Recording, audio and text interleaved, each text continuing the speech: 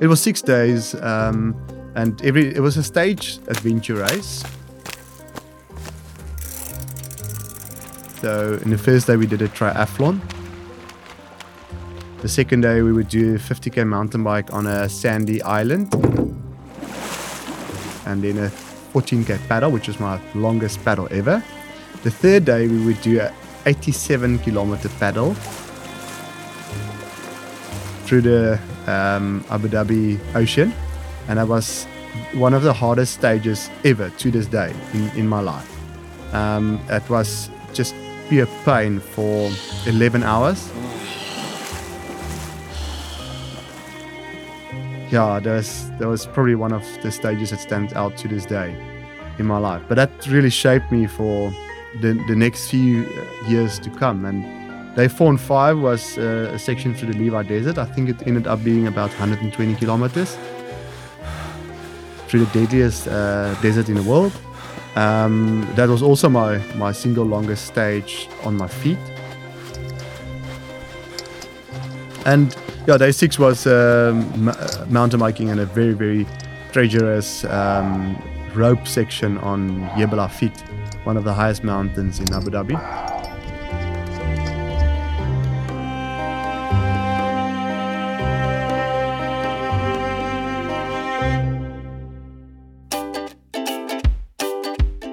Today, Christiaan Greyling is known for his trail running, but it all started with adventure racing. Here he describes one of the first professional adventure races he competed in Abu Dhabi. And he might still be adventure racing. That is, if it wasn't for a goal.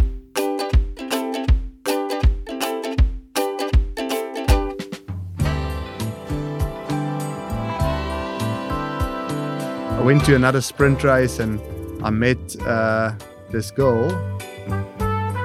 She was very spontaneous and also she showed interest into the sport of adventure racing. And so I invited her to join our team, and she's like, yeah, she only have time for running. And I was like, but we've got a running group, which never existed.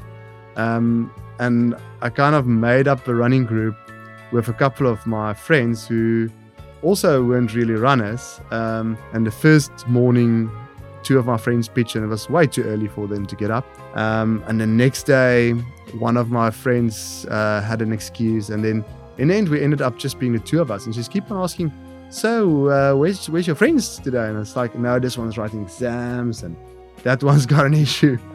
But yeah, I couldn't be straight in my intentions because she had a boyfriend.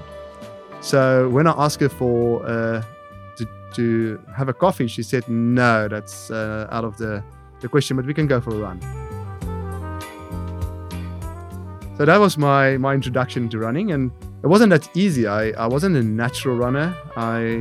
Adventure racing, you go at quite a slow pace, so I was comfortable with that and going for long hours very slowly with a heavy backpack. But I struggled in the running, like I struggled to keep up with this goal. And it's no surprise Christiaan struggled to keep up with this goal, because this goal is none other than Landi Greyling. If you're a trail runner, you know who she is. If not, she's one of the top female ultra-distance trail runners in this country, having won almost every major local trail event, and some of them multiple times. And you may have worked out by now, by her last name, that Christiaan eventually succeeded in his pursuit of this goal.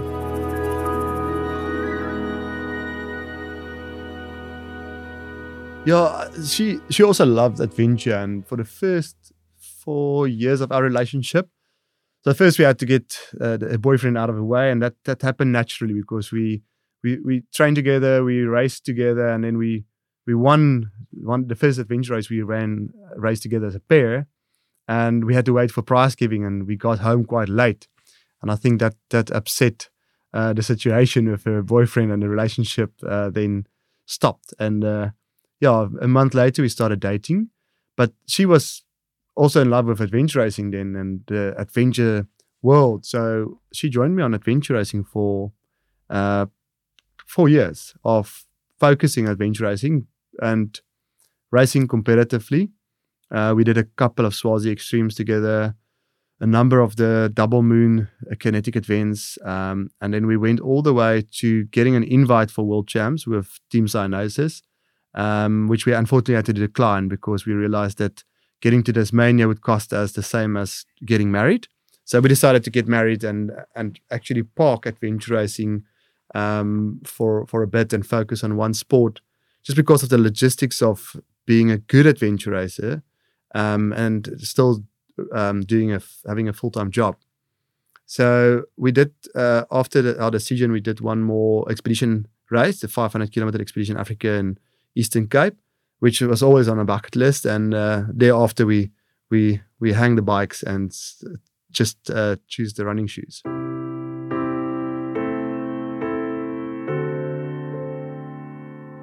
Yo, I love it. So this leads me straight into the next thing, which I admire about yourself, Christiaan, is like, so when I met you, you're just winning a whole bunch of amazing races at that stage. I think you had such a good season. And I think you broke some records. I think it was Table Mountain Challenge that you had just like won in like this excruciating heat. And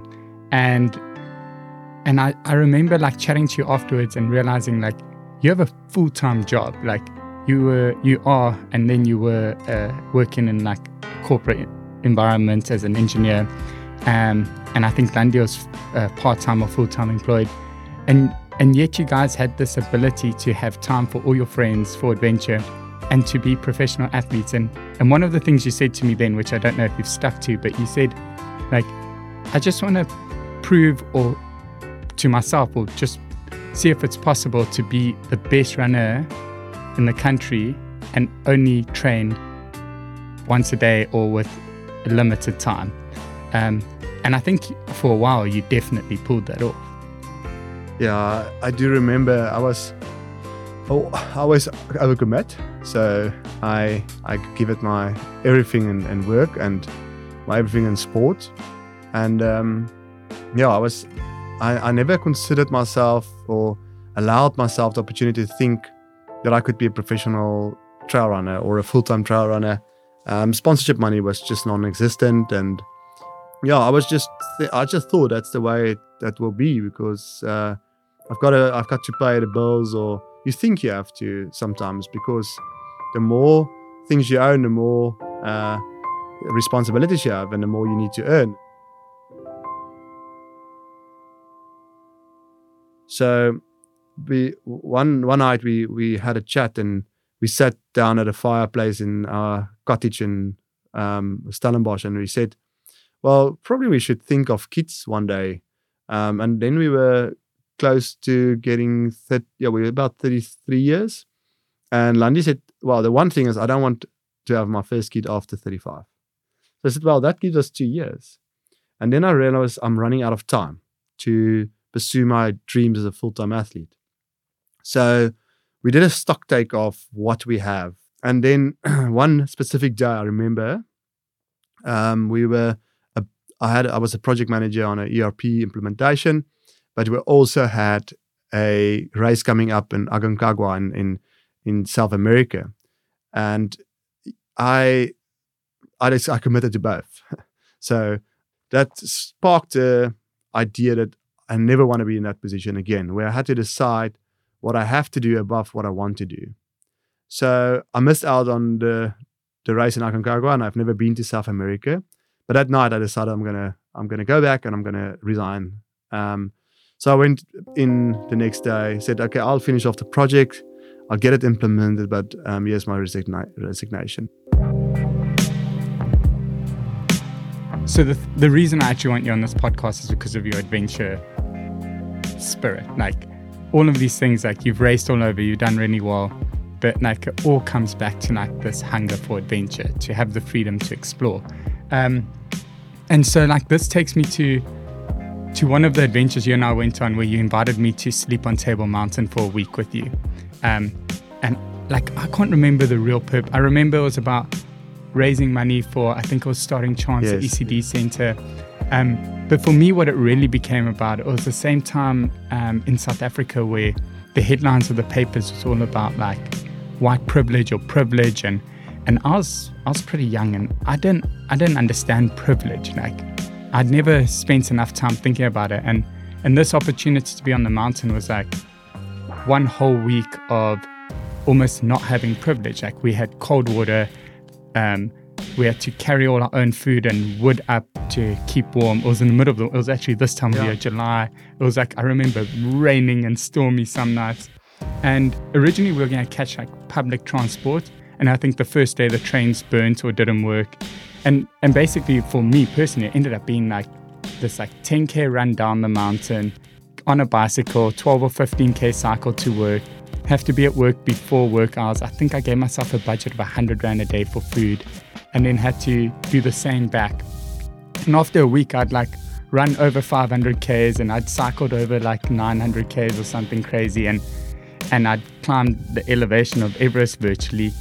And the physical thing was hardcore, but like the most eye-opening thing that happened there was like realizing how privileged we are and like what other people go through just to get to work, and how important the ways we treat people and we respect people and we think about things.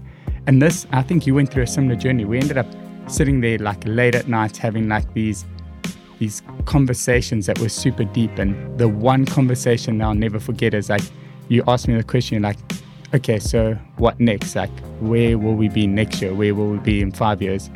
And both of us had like the same answer. It was like, well, I want to either get out of corporate world or get myself into a place where I can live a life of adventure, where I can explore and make a difference essentially through my passion for these wild places. And you definitely beat me at it, but like I think it was less than a year later, you'd resigned, you're traveling, your adventure spirit is just so amazing, and your drive to achieve it is like super inspiring and admirable. I remember that week. And I think you get very few people which you have the similar spirit and that energy. And I could sense it from the day I met you. And that's why I invited you I invited a couple of people to join me on Table Mountain, but only few committed. I mean, it was quite a commitment to spend a week on top of Table Mountain in the middle of winter. It was me, you, and Gerard. Yeah. And then that first night I thought, what was I thinking? I was trying to find the trail in the dark, in the rain, and it was extremely cold, and I had no idea where I was. And I thought to myself, will Blake do it? Will he be at the top? Yeah, we actually didn't speak to each other before. We just met there. And there's no signal. And I was like, I wonder if he will make it. And I got to the cottage, and Gerard made a fire. He carried wood up every day. And then we were waiting for you, but we couldn't find you because there's no signal. And then you ended up there tired. You had a flat tire on your bike, and you had to walk extra kilometers to get to the start.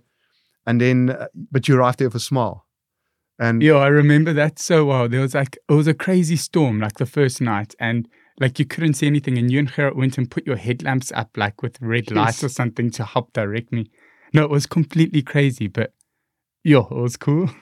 But and that was the turning point for me that week. I remember we took that week, and we every night was like, ask ourselves, this is adventure, this is life.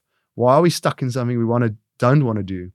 And that really sparked that idea. I mean, it's not easy to make a decision to put everything on hold, to quit your career.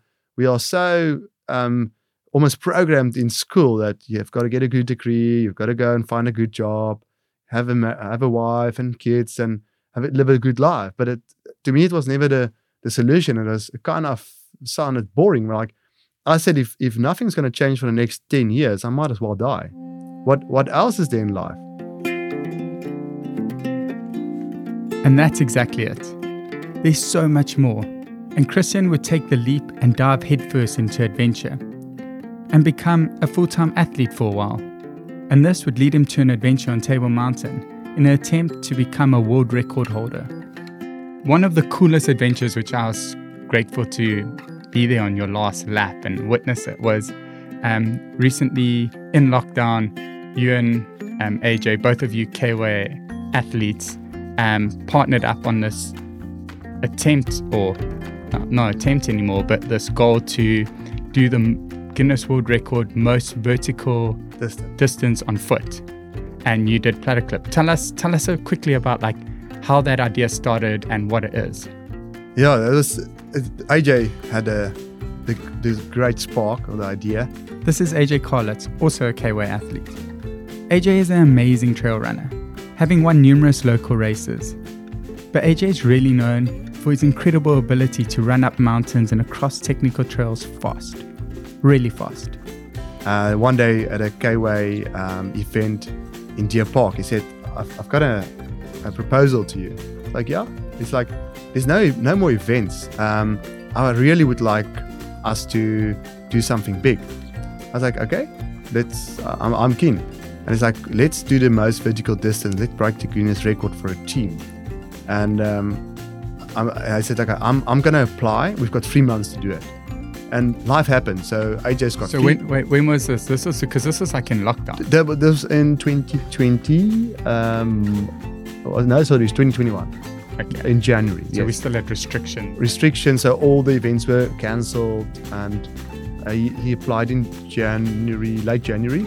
So we had like until the 11th of May. So life happens, and things got a bit better at the beginning of 2021, and I think 1 or 2 events came back, and I had a kid in February, and AJ had a third kid also around that time, and we didn't talk about it again, and until it was about to expire. And I phoned him up and, AJ, are we still going to do it? He's like, I'll meet you at the bottom of the mountain. Bladderklip Gorge is the most popular hiking trail up Table Mountain, partly because it's the most direct route. It's steep with big steps, almost 700 meters elevation from the road to the saddle at the top in just 2.5 Ks. It takes the average hiker about 2 hours to climb, but Christiaan is no average hiker. Now, we were both professional athletes, so it's not like we didn't train, we were not fit, we were both in excellent shape. AJ, I trusted him on this expedition because I know he have done the most vertical elevation gain in 12 hours. What was his record on the mountain challenge, the Table Mountain Challenge? Or what so he broke the 12-hour record for the most elevation gain for a solo person. So he went down with the cable car. So I knew he had the know-how of how things work. And we did a couple of calculations. He did a recce run, which was to me almost as big as the record. But he did a recce run of about 8 or 9 laps. He did a recce run of 8 or 9 laps. That was also up and down, or part of up and down, yes. And how many weeks before your 3 or 4 weeks? So that was a bit crazy. But he then knew. So then we know how long it took. So that was also part of a charity, the K-Way Bladderklip Charity Challenge. And we did calculations. We did plan exactly the logistics then of each individual lap. He left that part to me. I'm the analyst and the engineer. And then we recruited a couple of people, and it was a Monday, so people had to take leave. But you have 2 people at the bottom and 2 people at the top to witness your attempt. For every lap? Every lap. So, and they need to be shifts of 4-hour shifts, I think it was. So we had, or 5-hour shifts. So we had like 4 teams of people to sit at the bottom and the top. And we had an amazing support crew at the bottom. That was Pierre, the gear guy from K-Way, he was there since 5 o'clock in the morning. So we were only allowed 20 hours. So that was always also the reason why we delayed the whole thing, because we didn't have 24 hours. South Africa had very hard restrictions, and it was curfew. So you're not allowed to go out between 12 p.m. and 4 a.m. Okay, so originally the original goal was to do it within 24 hours, but because of curfews, you only had 20 hours. They never lifted it. So we applied, and we hoped they will let go of the curfew. And that's why we didn't focus. We didn't put a date down because we were like waiting for restriction to lift. 800 days later now, we've got 24 hours back and no masks. But so then we did a calculation. We said, okay, it is possible in 20 hours, but it's going to be touch and go. And if we want to do it in 20 hours, this is the times we need to hit on every lap. So what was the original or the record you had to break, and how many climbs is that? So the regional record was about close to 18,000 vertical meters. So, and we had to, we focused, we want to do 14, and that would give us 19,386 meters or something. So 14 climbs at Platter Clip. Yeah, up and down. And it'll give you how many meters? Just short of 20,000 meters, yeah. And there was no time for a 15th lap, because if we wanted to do a 15th lap, we would have broken the South African laws to go over curfew.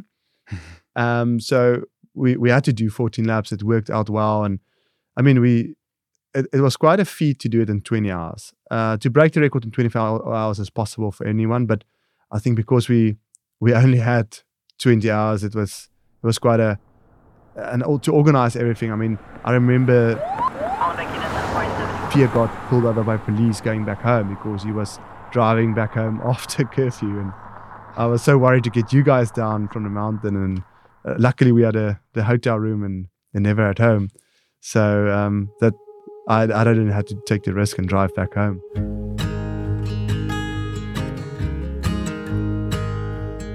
So what was your average time to per lap up and down? So initially the average time was about 39 minutes up and about 30 minutes down, so 1 hour and 9 minutes. And I calculated and I thought, yeah, we're gonna smash this record. AJ, we're gonna do 16 laps on this time. And then eventually things got tougher and tougher, and at the 6th lap I got cramps, and we started ascending it in 54 minutes and then descending in 35 minutes, and it became an hour and a half to hour 40 a lap. And I thought, sure, okay, no, I was like, are we going to make it? And so you're done by 11 o'clock in the morning, you're done 6 laps? Yeah, I think about 12, midday. Yeah, it was 11 o'clock, yeah. And so you got midday heat and you're cramping? Yeah, that was extremely hot for May. And in Platter Clip, AJ warned me and he said, there's no wind flow, there's no air movement in Platter Clip, so it's going to be hot. And when it's hot, it's going to be our biggest challenge. And yeah, lap 6 was my toughest lap. I couldn't see myself doing another 8 laps. I was in pain. I took all the Biogen salt and tablets and electrolytes I could get, and yeah, and it miraculously became better at lap 9, and I was able to move again, and it was a bit colder. And then AJ had a bad patch at lap 9. The way he deals with it, he just don't talk about it, so he got very quiet. And I think it helped that we were not both at a bad spot at the same time, but it helped to have a equally strong partner that we could support one another, and a good support crew, and very positive people at the top of the mountain like yourself. So I've climbed Platter Clip on a race and cramped and sat there, and like it felt completely impossible to move. Like once you start cramping, you just keep cramping. Like it's a downward spiral, and I call it like the death zone in Platter Clip. Like the 3/4 way up, it's like no wind, humid. It's pretty gnarly if you're in a bad space. Like, how do you get? What are your tricks? How did you get through it? What were you thinking? Yeah, I mean, there was only the biggest reason I wanted to do this. I didn't realize that there will be so many people involved to make our dream come true. And our dream was bigger than just ourselves. And we also created awareness for EduNova.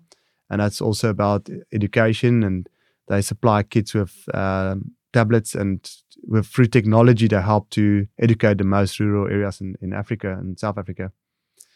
So, but I didn't want to let anyone down. That we started on this journey. People took a day leave to come and support us, and then there's no way I'm going to pull out. I think I don't know a lot of runners who don't have a DNF in their lives, and I've never stopped anything I started.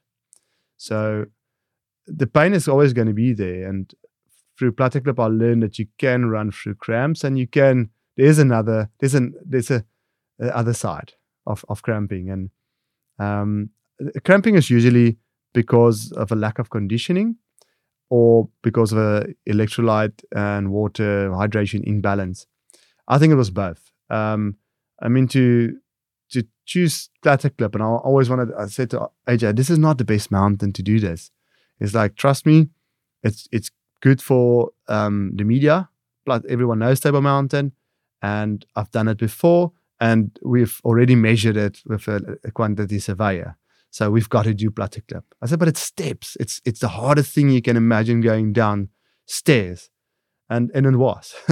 It was probably the hardest thing. So it wasn't the easiest mountain. The stairs are hard on your body. It's big steps. So you've got to be able to move your legs.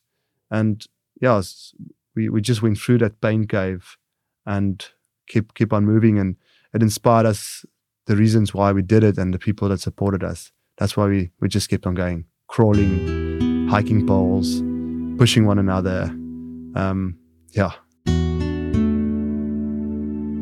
It's so incredible. I remember at one stage I was driving my car. I think it was like just after midday. And I think AJ was being interviewed on radio while he was walking up. And like you could hear the banter between you guys. And it was just super cool to see like thousands of people that you probably had never heard of before were somehow supporting this journey, be it from a radio station or on social media or the K-Wave following and their live feeds that they're giving. Like, it was just super cool to see this community of people just supporting your crazy, wild adventure. Yeah, that's really what helps in the end. We didn't market it before because we planned it so last minute. But the amount of media we covered after the attempt was quite eye-opening. People needed inspiration at that time, and because there were no events, there's still stuff you can do. You can still be outside, and even if we just motivated some people at work who sit all day and have an unhealthy lifestyle just to go up once Platter Club. I mean, it's one of the most amazing mountains, and people travel all over the world to come and summit Platter Club. And here in South Africa, you have so many people who have never done it before, and it's for free.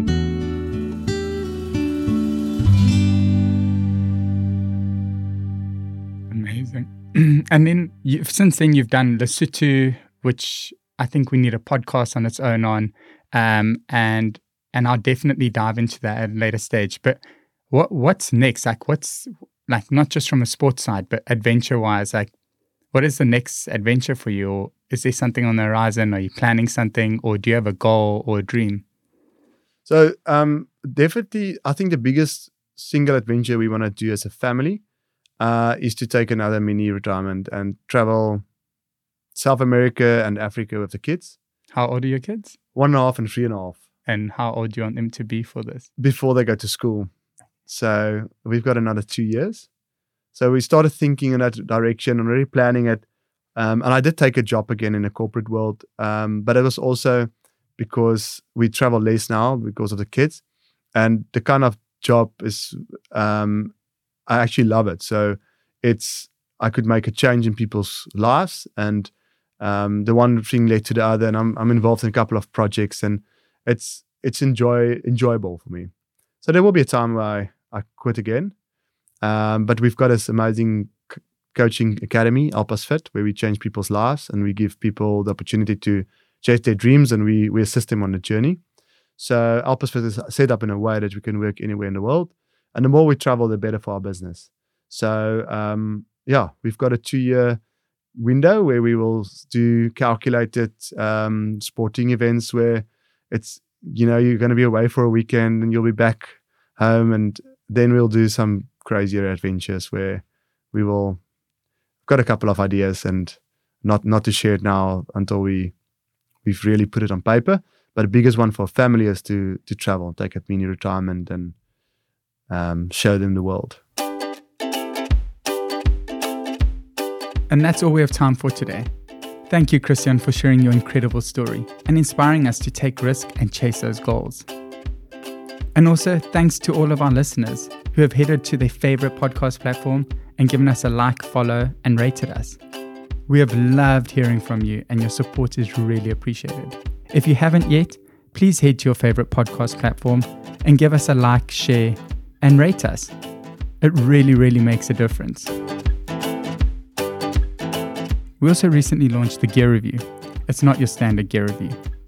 We get to test epic gear with wild adventurers.